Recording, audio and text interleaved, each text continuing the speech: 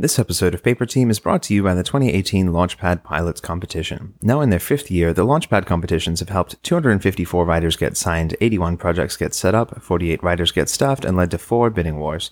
When you enter your pilot script this year, you'll save $15 off your entry just by using the code PAPERTEAM, all caps, all one word, at the checkout, as a special thank you to our listeners. For more information on the Tracking Board's current competitions and exclusive partners, visit tblaunchpad.com.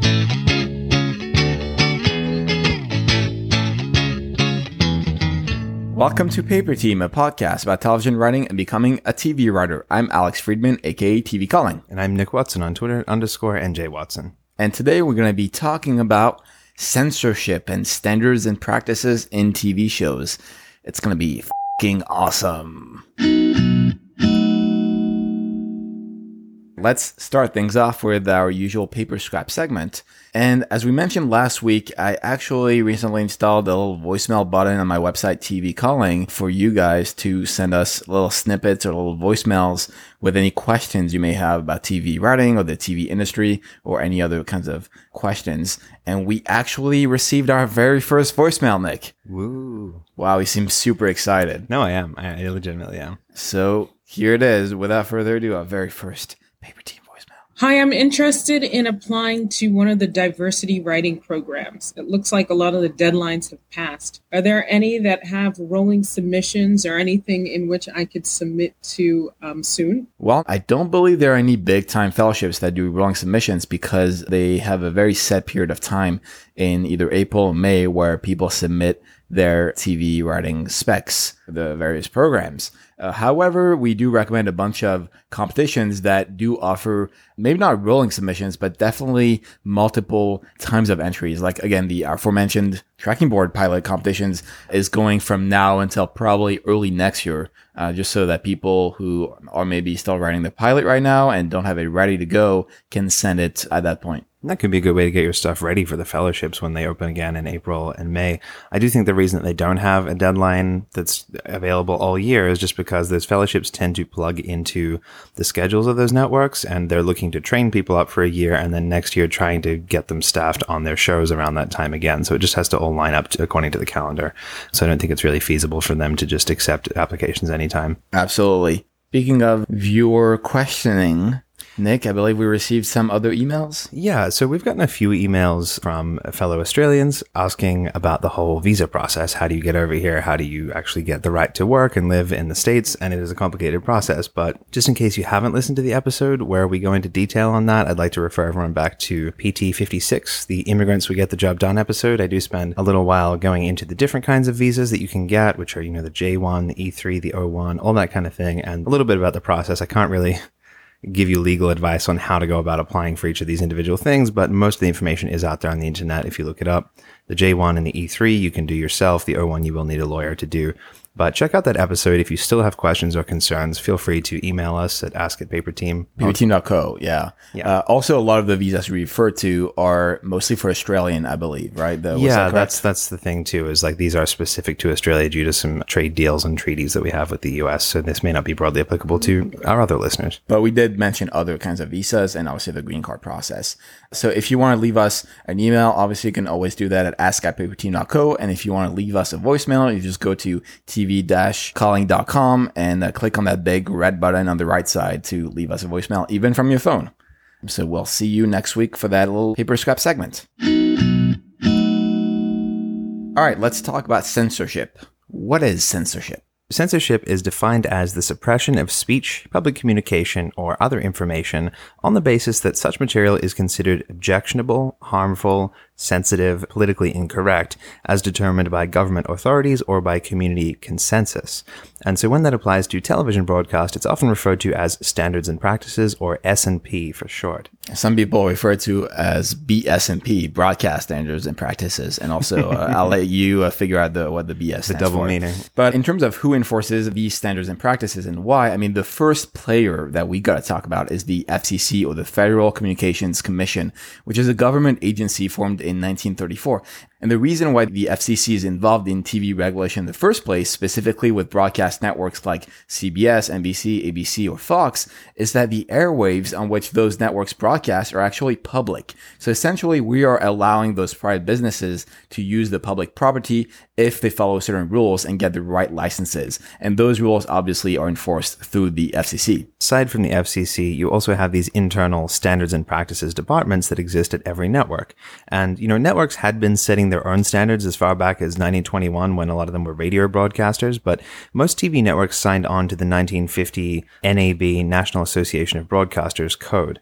And then the S&P departments really exist to protect the network's brand and image and maintain their audience and advertisers. Speaking of, a lot of what we're going to be talking about in this episode regarding TV censorship does stem from advertising pressure. So for example, advertisers unwilling or afraid to buy ad time on programs that use certain words or show certain body parts during certain hours.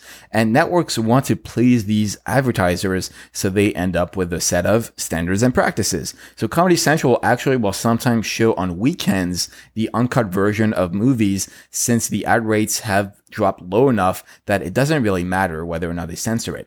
And broadcast TV has a lot more laws regarding content since they use public airwaves, which we'll talk about in a second again. And whereas HBO and premium cable networks, on the other hand, don't have so many regulations since they're kind of a separate subscription model. So what are the actual differences between standards and practices on broadcast compared to cable and streaming?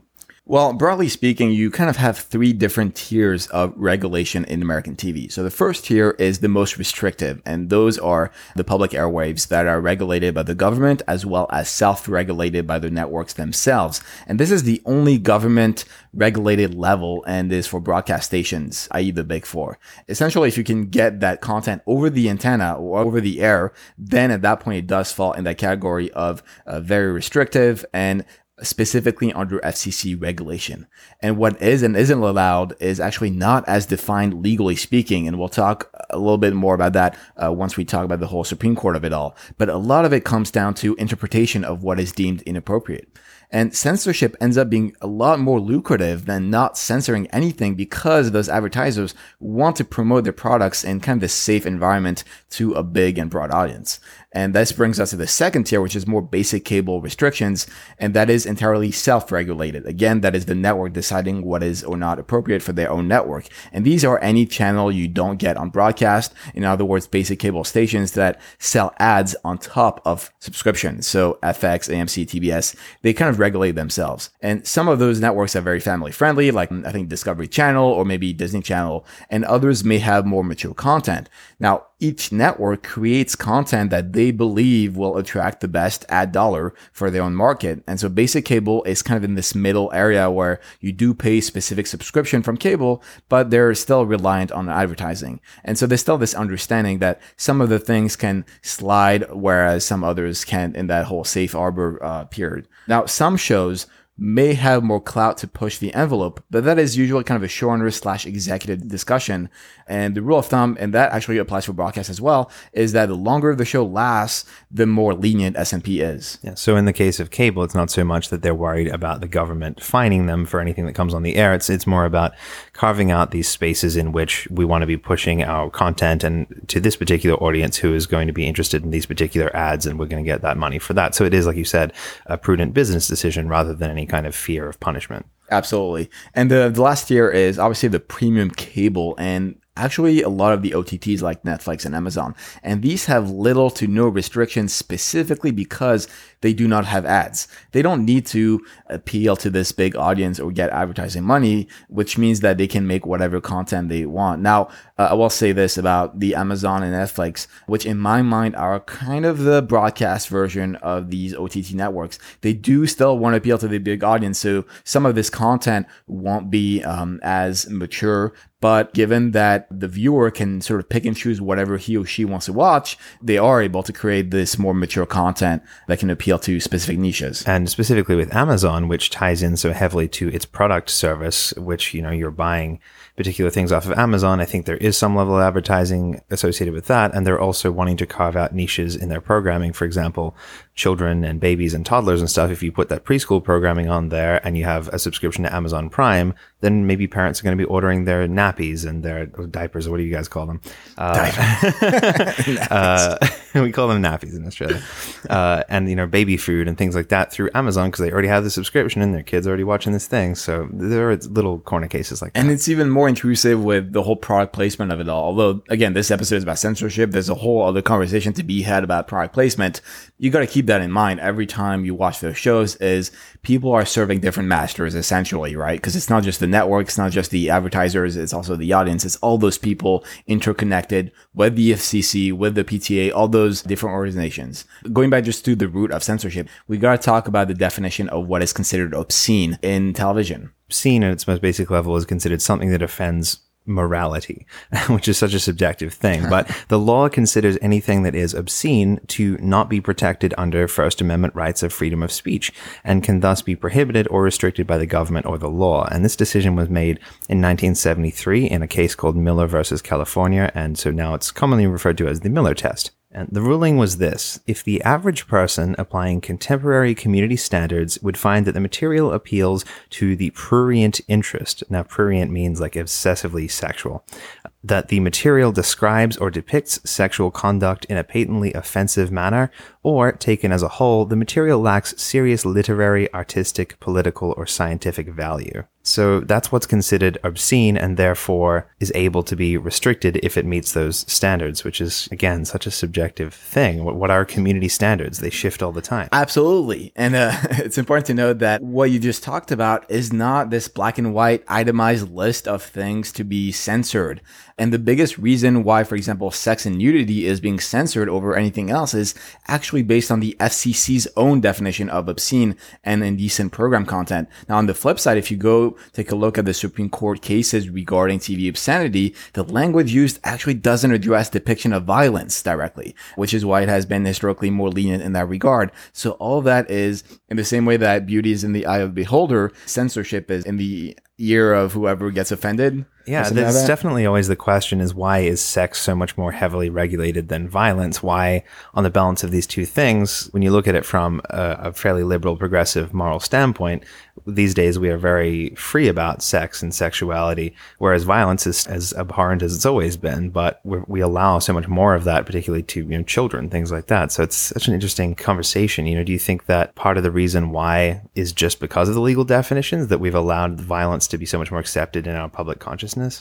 Yes and no. I mean, I do believe there's this weird balance. And in America, especially, there's a lot of fetishization of violence. Mm-hmm. This idea of America, the Western, everybody wants national to get identity, a gun. Isn't it? Like, the Wild West, exactly. Winning World War II, all this kind of stuff. Absolutely. And whereas sex, I believe, let's not forget that religion has a big importance in American culture, and the FCC, all those big organizations are by and large very conservative, and they abide by the pressure of the letters that they receive and all those complaints.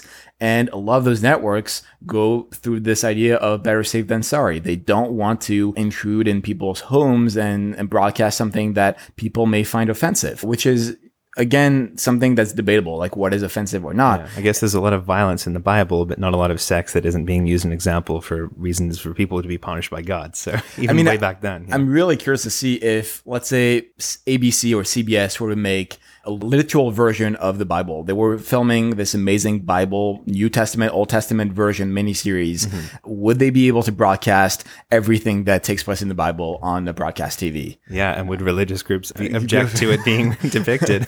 Who knows? It's like, could God make a burrito so hot that even he couldn't eat it? What is that? What is burritos? Yeah, it's a random, dumb thought experiment thing. Okay, good to know. Speaking of random thoughts, in terms of the sort of the litmus test of what is considered vulgar or not, a lot of the words, especially that get bleeped out or not, are based on whether or not they refer to anatomical content. So you can say you're an ass, Nick, you're an ass, because it could be a donkey, kind of like a jackass. Whereas if you are actually using ass as sort of a physical description or sexual innuendo, then at that point it needs to be bleeped out. Now, realistically, cable channels can say whatever they want, but again, it comes down to those sponsors and the pressure. And that is why AFC and Comedy Central, as I just mentioned, can broadcast unedited films on the weekend. And I know we're going to talk a little bit more about how people have gotten past the censors later, but I guess that ambiguity is one of those ways. If something could be interpreted in a number of ways, or it's a double entendre, it sometimes gets through or is acceptable. I kind of want a legal show now about S&P, like people fighting the specific lawsuits. S&P about procedurals. Wow. Dun, dun. Law and Order S&P. Now, speaking of censorship, I will mention a little episode from the Chris Gethard show that aired last year about censorship. It actually featured Pete Holmes and a standards and practices lawyer from the Fusion Network. And if you don't know the Chris Gethard show, essentially it's kind of this comedy talk show with each episode dealing with a unique topic. And so, as I just mentioned, last year they did this one episode all about censorship, as well as what is offensive and where we draw the line with free speech on the air.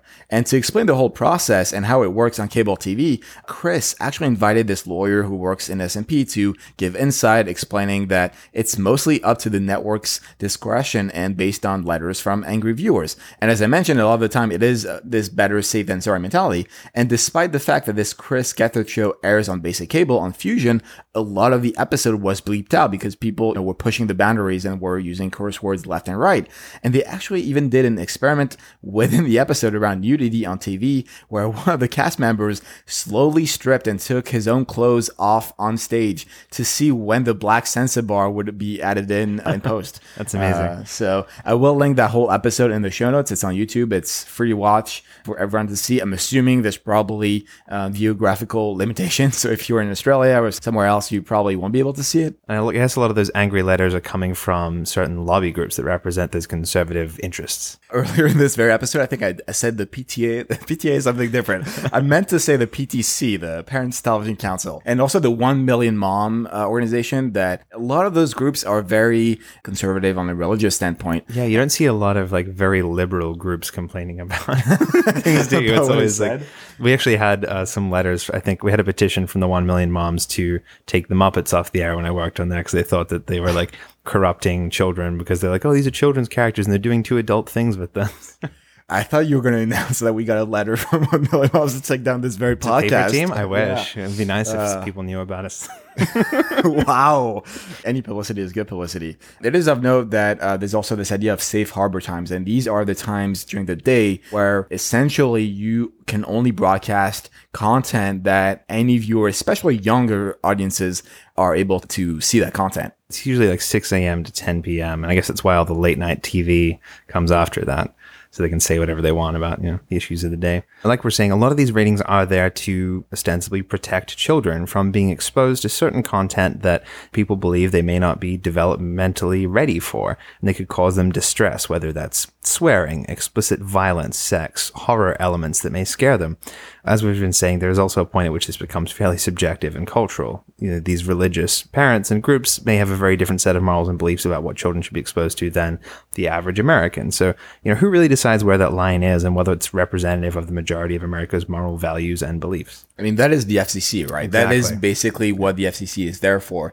And it's interesting to see how the FCC has sort of shifted standpoints depending on who is president or the sort of governmental pressure. And those little TV ratings that you see in black boxes down in the corner of the screen, interestingly, they weren't mandated till the Telecommunications Act of 1996. And they are put in for all content except for news, sports, and advertisements. And they base them off of the motion picture rating system, which people are pretty familiar with, that was established in 1968. Many of the streaming services now have also adopted these ratings, like Hulu, Amazon, Netflix, even the iTunes Store and Google Play. Like we've been saying, these particular guidelines have no legal weight or enforcement, and it's a voluntary thing that the networks are putting on there to show what their content is suitable for. But interestingly, since around 1999 to 2000, all TV sets that are manufactured in the US are legally required to have this thing called a V-chip built in that will allow parents to block programs based on their ratings. So the actual TV ratings categories themselves are as follows. The youngest is TVY. It's appropriate for all children, usually around ages 2 to 6. Then you got TVY7, which is mostly programs designated for children age 7 and above. And this may actually include FV, which is fantasy violence. That's kind of cool. FV, fantasy violence. Is that Lord of the Rings? I guess so, yeah. Rated Magic and fireballs. But yeah, it's funny. They say that at this age range, they're more able to distinguish between make-believe and reality. Oh, interesting. The next one is TVG, and that is something that most parents would find suitable for all ages. They contain little to no violence, strong language, little or no sexual dialogue or situations. Then you got TVPG, and that's a program that contains material that parents may find unsuitable for younger children, but it may contain some mild to moderate profanity, some sexual content, suggestive dialogue, or maybe a little bit of violence. TV14 is stuff that contains material many parents would find unsuitable for children under 14 years of age. And that's when they advise that maybe parents should monitor their children watching this or reconsider that. And lastly, my favorite of all ratings, TVMA, which is obviously mature content and unsuitable for children under 17. Although if you're 17, are you considered a child, I guess, technically? But yeah, I think till 18. I don't know, but obviously all that TVMA content contains a lot of sexual content, extreme violence, or maybe both, like Game of Thrones. I mean, that's the peak TVMA experience. Exactly.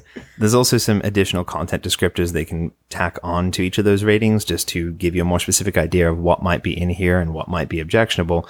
They are D, which is suggestive dialogue, L, coarse or crude language, S, sexual situations, V for violence, and like Alex said before, FV for fantasy violence, which is exclusive to that TVY7 rating. And that exists specifically to distinguish what is real from what isn't, right? I think so, yeah. Oh, that's an interesting rating. We've taken a look at sort of broad strokes and the big players in the censorship / standards and practices industry, but let's take a look at how those sensibilities have changed across the years on TV. Yeah, it's really interesting to consider the kinds of things that used to be offensive and obscene back in the early days of TV. In the 1950s, married couples were required to sleep in separate beds on TV. You can see those sets where it's 2 single beds. Wow. And then back in I Love Lucy in 1952, even though Lucy was pregnant, they weren't allowed to use the word pregnant. They had to say stuff like expecting or with child. And then the Standards and Practices Department of NBC back in 1960 censored one of Jack Parr's jokes on The Tonight Show, and it was a very tame joke that used the word water closet, or WC, which is a word for toilet, and they're like, no, you can't say that at all. They censored it, and he walked off the show the next day in protest. Wow. That's how what toilets are called in France, WC. Yeah. True story. Interesting. But just to go back real quick to the I Love Lucy example I just mentioned, I mean, I Love Lucy wasn't allowed to use the word pregnant, and we're using essentially euphemisms for the word. But even, I mean, as recently as the 2010s, whenever Grey's Anatomy started, I do believe that they were not allowed to use the word vagina on ABC at that time. On a medical show. And so that is why you heard at that period of time a lot of the JJ on TV. If you remember, that was the whole period of the JJ. And that's because they were not allowed to use the word vagina. Now, since then, ABC has been on the record saying that they could use vagina. So that's how times have ridiculous. changed. Up until very recently. Now, you can't have me on a podcast. Kind of what Nick said the other week, where you can't have Nick on a podcast without talking about The Simpsons. Well, you can't have me on a podcast without me talking about Star Trek. And over the years, obviously, the show and the franchise has shattered a lot of taboos. And one of its most iconic moments was in 1968 with the Kirk / Uhura kiss. Now, NBC executives were concerned that the interracial kiss would anger viewers in the South, and according to reports, they planned to censor the kiss from Southern viewers entirely, just showing this embrace and kind of shooting 2 different variations. And even though they actually kiss on the show, the 2 characters, a lot of it was still soft-pedaled. I mean, the scene itself was shot and edited in such a way that viewers never actually witnessed Shatner and Nichols' lips touching, and the script was written to also take out any romance out of the equation. I mean, if you look at the story, it's this idea that the characters are forced to kiss because of the captor's telekinetic powers. I heard that they made them film both the kiss take and the one where they just hugged, but Shatner deliberately blew the hug take by making sure they couldn't see his face and do stuff like that. So, and then he left set, so they were forced to just use the kiss because they never actually got their alternate take. I think the exact quote was Shatner saying, "Let's hug that bra." And then they just had to cut it out. I'm sure. I mean, in 1971, another groundbreaking show, All in the Family, had a lot of firsts, including, hilariously, the first time the sound of a toilet being flushed was allowed to be heard on TV. Prior to this, Leave It to Beaver in 1957 was the first time that they were allowed to show a toilet on TV. They were very strict about, oh, we can't see the seat of the toilet. Oh, that's a little too offensive. It's crazy. But All in the Family also had the first officially gay character on TV.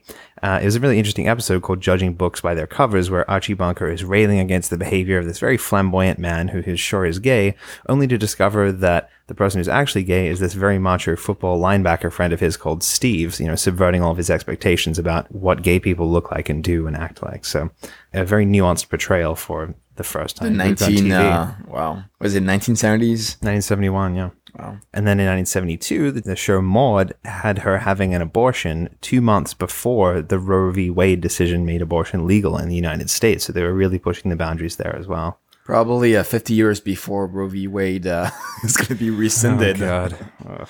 Anyway. And then in 1981, Saturday Night Live was the first show to say the F word on network television. The comedian who said it, Charles Rocket, was fired for doing it. Really? That's interesting that I guess you do get fired for blundering. And I think the same thing happened even recently recently, relatively speaking. A few years ago, was it Jenny Slate or one of the newer cast members who said the F word on TV and shortly thereafter was let go? So that can happen to anyone. Still happening. Yep. Now, since we're entering the 90s, I got to mention one of my favorite shows. NYPD Blue was actually the first kind of R-rated network TV series due to its very overt nudity depicted on screen. And a lot of those concerned organizations like the PTC took out full-page ads in newspapers asking people to boycott the show. And even New York Times at the time of airing published this article entitled, "What's a Network TV Censor to Do?" wondering whether or not the police drama would put standards and practices executives out of business. Now, obviously, today we know that wasn't the case. And Boschko himself said, quote, "I thought NYPD Blue would open a door to more adult mainstream programming. It's disappointing that it influenced cable more than broadcast." I mean, it really did open the way for all of HBO and things like that, but I guess maybe it hasn't affected broadcast TV as much as... Yeah, I would say it definitely influenced a lot more of the FX, John Landgraf variety. But the fact that most of the content that was on NYPD Blue would not pass the test today on broadcast network, I find kind of shocking. Yeah. But the show at the time had a long sort of protracted development process, including meticulous negotiations over just how explicit that content would be. And in fact, Robert Iger, who was then the ABC chief, and Boschko actually sat down with a notepad, drawing pictures of naked people, detailing to what extent these various body angles could be shown on TV. And as we just mentioned, when NYPD was released, the American Family Association convinced 57 ABC affiliates, which is about a quarter of the network's lineup, not to air the show. Now, despite all of this, NYPD Blue began with huge ratings, and the rest is kind of history. And as Boschko said, that's just TV 101. No one is going to cancel us with a 35 share. So apparently NYPD Blue was essentially the reason why the Parents Television Council was founded. The founder, L. Brent Bozell, who's a very religious guy, said that the nudity in that show influenced him to create the organization. So it's the reason that thing exists. So we should blame Stephen Boschko essentially for the PTC. I hold him personally accountable. Speaking of procedurals, in 1991, the show LA Law was actually the very first to depict a lesbian kiss on TV. And then the first gay male kiss on primetime TV was 9 years later in the year 2000 on Dawson's Creek, as I've spoken about before on the podcast. And it was interesting when it was being filmed, the writers and producers said the network made them shoot coverage from all the way across the street so that they could edit it in so that you wouldn't actually see the kiss if the network decided they needed to censor it. And luckily they didn't. And, the WB was pretty progressive at the time. Yeah. That's kind of shocking, I want to say, that the first gay male kiss on TV was in the year 2000. Yeah, 9 years later before that. It's interesting. I think it speaks to certain social mores and the male gaze, perhaps, that they are happy to see two women kissing, but not two men, because that, is an affront to them.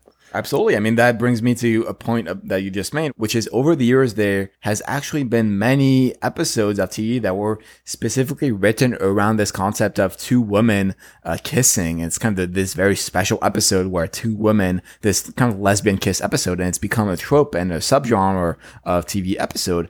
And as I just mentioned, so the trope is really about the fact that you have two female characters sharing a kiss while the potential of their relationship between these two people doesn't survive past the episode. And in fact, it's become such a trope that there's a Wikipedia page about it. It's not just on TV tropes, it's also on Wikipedia, folks. That's how you know you made it. Exactly. As a trope. As a trope. And 10 years ago, the New York Times took a look at the trope and concluded, quote, "Kisses between women are perfect sweeps stunts. They offer something for everyone from advocacy groups looking for role models to indignation-seeking conservatives, from goggle-eyed male viewers to progressive female ones, from tyrants who demand psychological complexity to plot buffs." And the first episode of its kind was, as Nick just mentioned, the 91 LA Law episode by David E. Kelly called He's a Crowd, which featured a kiss between CJ and Abby. And David E. Kelly actually went on to use the same trope in at least 2 of his other shows. And this attitude about portraying lesbian relationships without any longevity has persisted in Hollywood. I mean, Marty Noxon spoke about the resistance that writers on Buffy the Vampire Slayer encountered in 2002 about the long-term relationship between Willow and Tara. And in an interview, Noxon said, "You can show girls kissing once, but you cannot show them kissing twice, because the second time it means they liked it."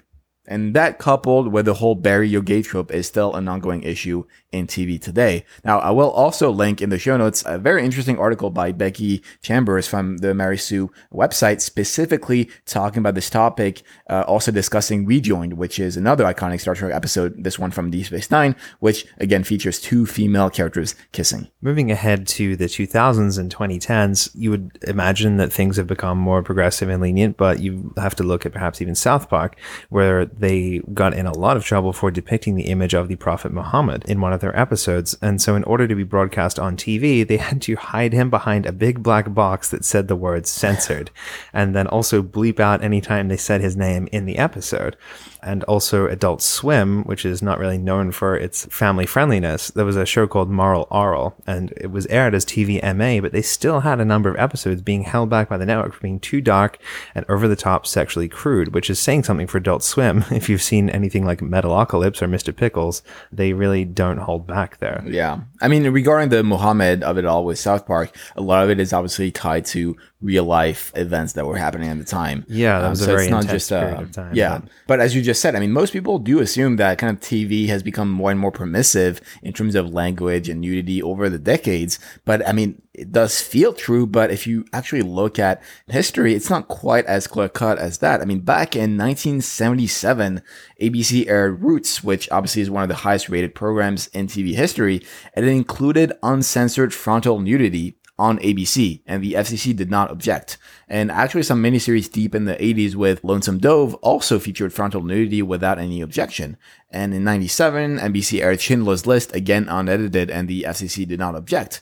But the tide kind of shifted in the early 2000s with this new aggressive FCC board under the Bush administration that began issuing indecency fines to TV networks, which up until that point had not really been a thing. And in 2004, obviously we had the infamous Nipplegate incident where Janet Jackson's right breast was partially exposed.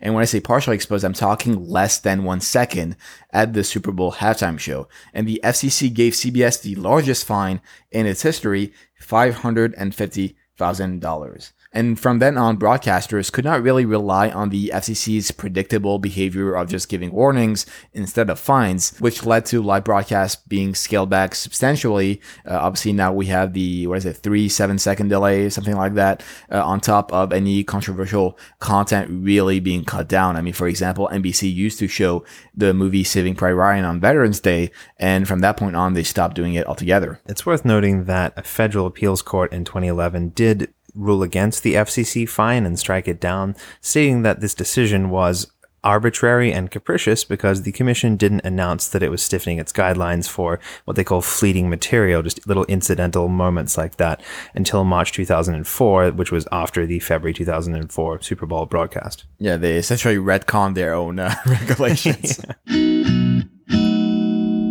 Let's talk a little bit about what we mentioned in terms of cultural differences in what is acceptable and what is offensive and can be portrayed between, say, the US and Europe or other countries around the world. With shows becoming more and more international, this actually means that a lot of those values and anything that could be deemed controversial to outside markets must be cut out even before it reaches those places. And the most clear example of this is any movie or even shows being made for the Chinese market. Just last year, the Chinese government tightened restrictions of TV content even further. Any TV drama about certain topics, like the medical industry or national security, must have their content approved by specific government departments first. And one of the creators of such a Chinese program was told that he had to get permission from China's Ministry of Foreign Affairs for a character in his drama who is a migrant worker and travels abroad. And then the State Administration for Industry and Commerce had to give approval for 2 scenes showing a street vendor getting caught by local market regulators. And he was also told to speak with the National Energy Administration, the Ministry of Land and Resources, as well as the Propaganda Department of the Communist Party's Central Committee about a lead character who moves to northern China to extract oil, as well as get approval from the Minister of Commerce about a mention in the drama of a clueless farmer who travels to France to start a small business. That's crazy. The level of detail. Government. Yeah. And the tightened censorship over TV shows that address real life issues has been pushing more producers to make fantasy or historical costume dramas, which accounted for more than half of the top 10 rated TV dramas in China. I mean, looking at Australian censorship and standards and practice, I'd say it's very similar to the US. Like our TV and movie ratings are fairly close to the US system. I would say we are as prudish, if not more sometimes, than the US. Particularly, there was a huge furor about video game censorship in Australia. There were a number of games. I think one of them was Manhunt, if you remember that one, about you play a serial killer going around. And a lot of the Grand Theft Auto games, they did not have an R18 plus rating for video games in Australia for a while. So essentially any game that had that content, like Grand Theft Auto, was just banned from being released in Australia. Is that tied to the violence?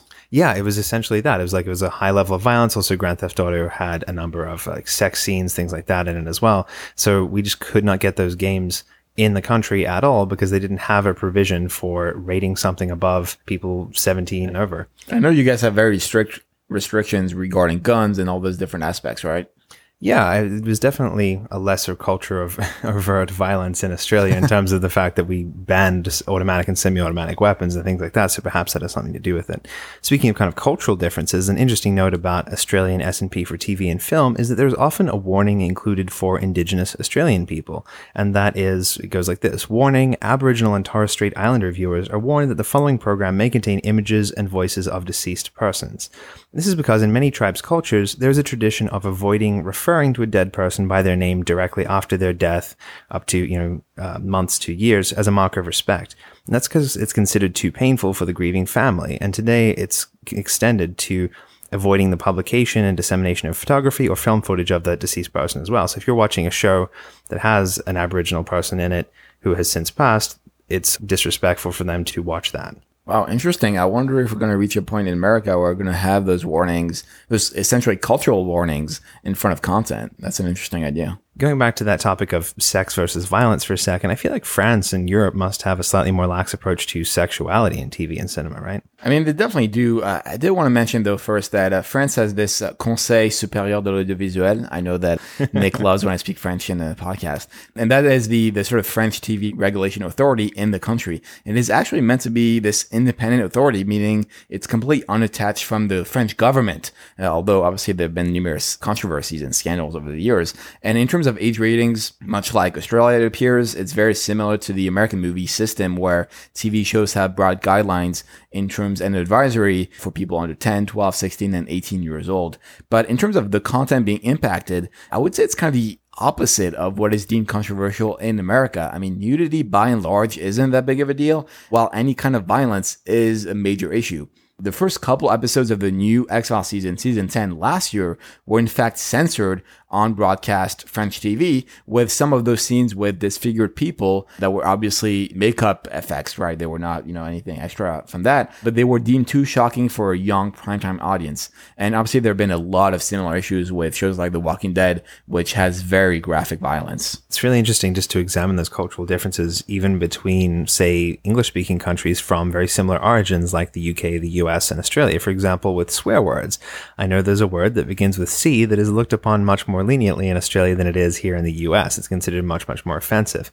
And it's fascinating to know that some curse words have more impact or offense or difference between even very similar cultures.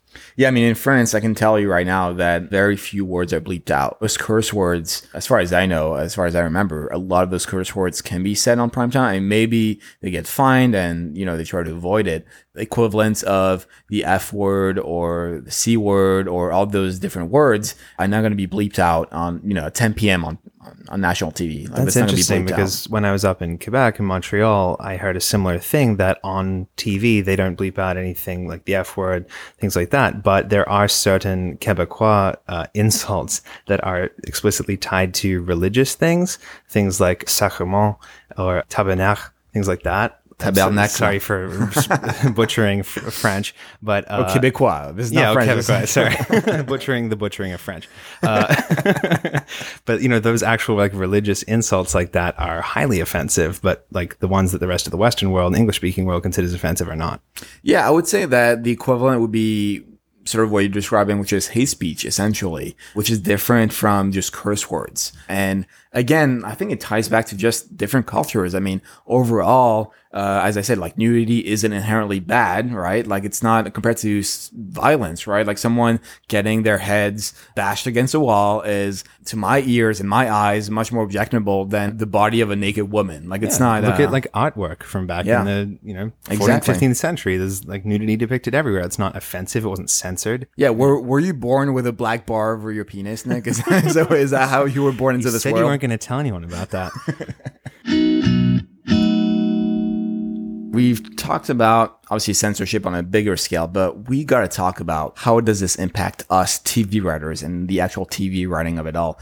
And one of the elements that they want to bring up is this idea of self-censorship. I mean, I know, for example, that Doctor Strange wiped off of the movie any Tibetan references regarding the Ancient One character played by Tilda Swinton, and that was clearly a decision that was made because of China and all those different arguments, but that was made from the writing. That wasn't made after the movie was created. Yeah, it was a catch-22 for them as well, because they wanted to release it in China, and obviously China has strained relations with Tibet, so they couldn't do that. But then they're met with accusations of whitewashing because they've replaced a Asian character with a white character. Exactly. But just going to some of my personal experience in writing for kids TV, whether just our own personal samples or in our job for a network or studio, there are a lot of things that you can't do. And we talked about this in Steven's episode when he came in as well, but like you can do very little, if any, showing of violence or aggression. You can't even have, I think in one episode, we couldn't push a bowl off of a kitchen table or something. Really?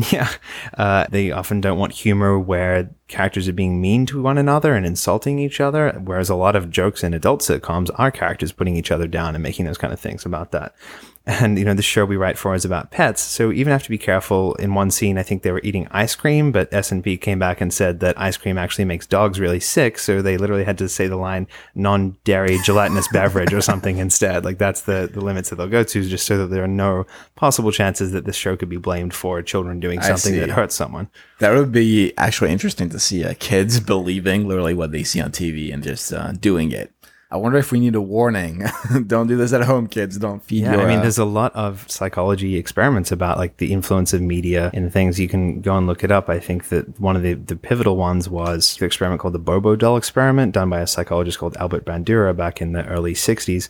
And it essentially involved showing young children this video of a kind of inflatable doll being hit with a bat by the researchers. And then they showed it to the children, then they let them into the room where there was a doll and a bat, and they tried to see who would pick up the bat and hit this doll and mimic what they saw on TV. And this particular experiment found that it was more likely to increase their chances of picking up this bat and being aggressive because they watched it. Although it was a fairly flawed experiment, and they found that it doesn't exactly correlate one-to-one that a kid's going to come and pick it up and do this thing. There are obviously certain conditions, but it sparked this whole thing of, even if you remember back in like with the Columbine shootings, things like that, they were blaming rap music for these kids going out and doing that.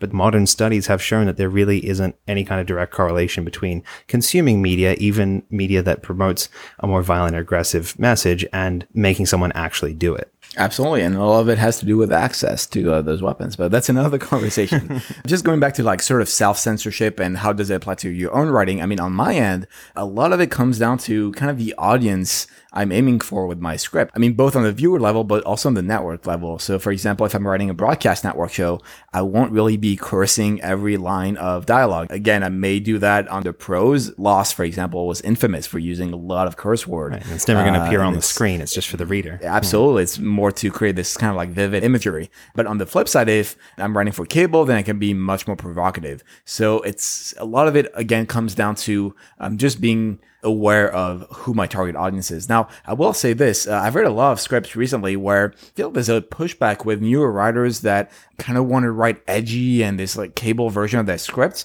And so they start using curse words every line, or every piece of dialogue is going to have the F word in it. And I mean, once or twice is fine, but if you end up doing it over and over again just to be edgy, just to show, oh, this is going to be on HBO because it has the F word every line, it doesn't work that way. I mean, it has to be impactful and meaningful. I don't think people are thinking about it from a place of character. They're just thinking about it as like, oh, everyone in this world swears and it's going to be super realistic. And whenever I ask people, they pitch a show or something and I'm like, oh, cool. Where do you see this living? Every time it's, oh, Netflix or HBO. Oh my like God. That's just the stock standard answer. And it shows that no one's actually thought about it, because there are very specific things that Netflix and HBO want and need. And there are certain things in shows that would make it better fit elsewhere. Like TNT, USA, all those different networks. And the clearer your picture is, the better you can sell it, honestly, because, you know, Netflix shows, unless you're a AAA creator, probably not going to be selling it at Netflix, but you can sell it at TNT, probably easier than you would. Exactly. elsewhere. And just from a business perspective, you need usually your projects to be fully packaged with Of course. top level talent to get it on Netflix or HBO. But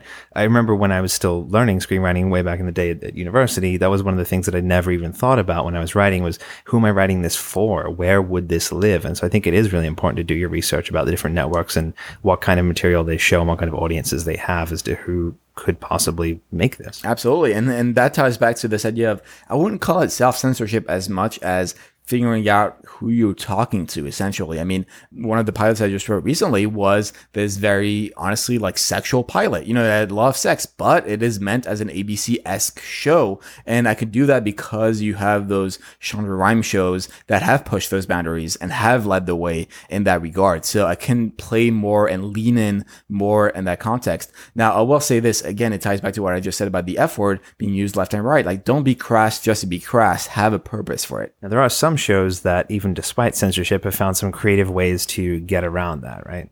Yeah, I mean, one of the most recent example is the show American Crime on ABC, not to be confused with American Crime Story on FX.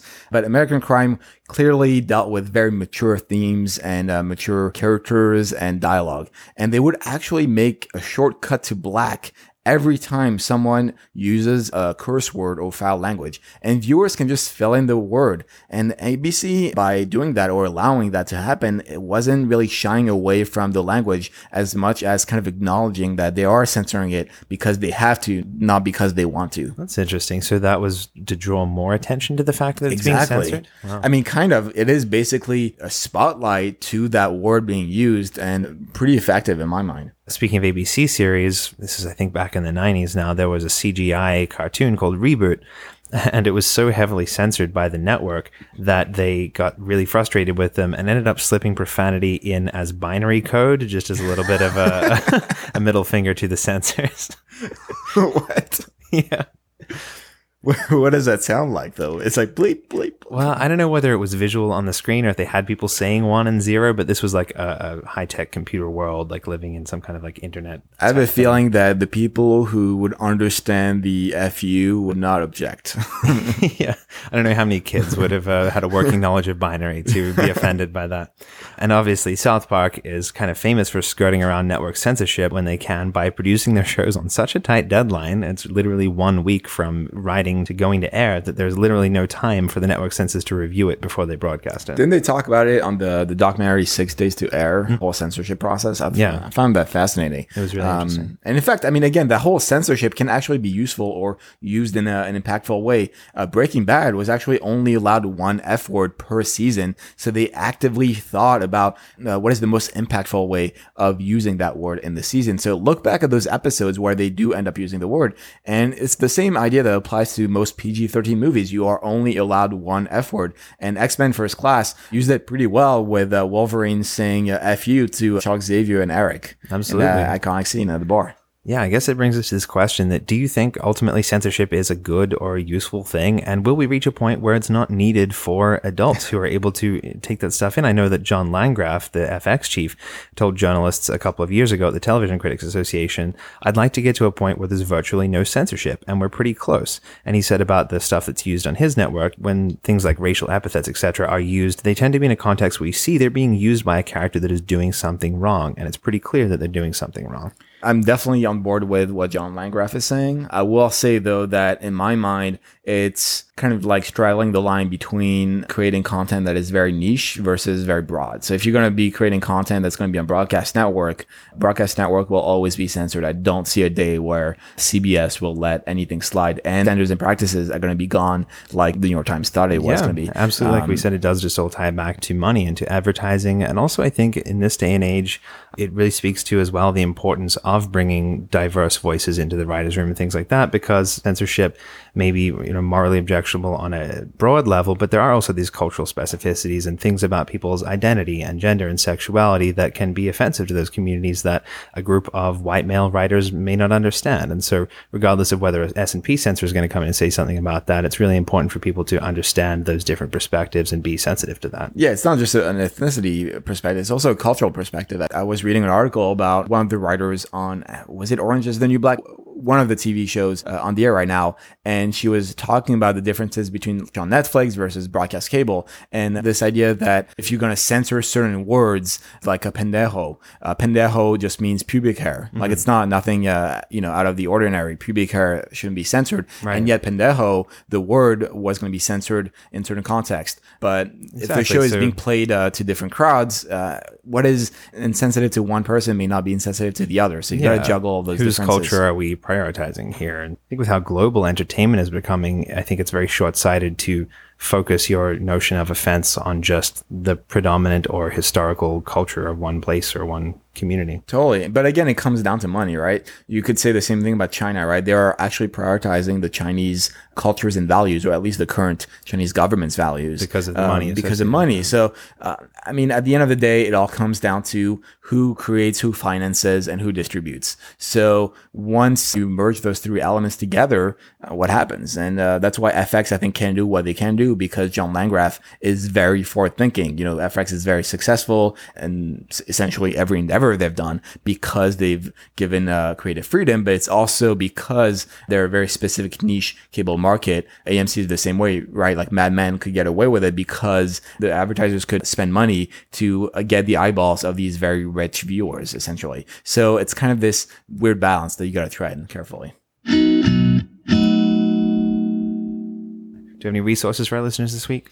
Well, I recommended this book a while ago, but if you are interested in sort of the technicalities of standards and practices, censorship, the FCC's involvement in television, and kind of the nuts and bolts of how TV actually works in the US, the reference book, This Business of Television, has entire chapters dedicated to those topics. It's kind of a heavy read. I've said it before. It's, again, a reference book more than just a casual read, but it is very in-depth and very useful. Well, that brings us to the end of the episode. So thanks, as always, for taking the time to listen. You can get all the show notes for this episode at paperteam.co/66. If you want to leave us a review, you can do that at paperteam.co/iTunes. And all of those reviews are going to help us get new listeners. And Alex and I are definitely going to throw a party when we get an unspecified number of reviews. And we'll invite everyone who left a review. Ooh, sounds very exclusive. I like it. And thanks again to our sponsor, the 2018 Tracking Board Launchpad Pilots Competition. Our Paper Team listeners can use the code PAPERTEAM, all caps, all one word, at the checkout to save $15 off their entry. And you can learn more about all the Launchpad's current competitions and exclusive partners by visiting tblaunchpad.com. And as always, I'm on Twitter at TVCalling. I'm at _NJ Watson. If you have any thoughts, feedback, FUs, you can send them to ask@paperteam.co. And then next week, we're having an awesome episode, aren't we, Nick? Yes, we're going to be having our friend Britta London, who is a writer on Riverdale, going on 2 seasons now. And she is also soon to be a published novelist. Ooh. So we're going to be having some really cool conversations with her, and she is awesome. And we'll see you next week. See you then.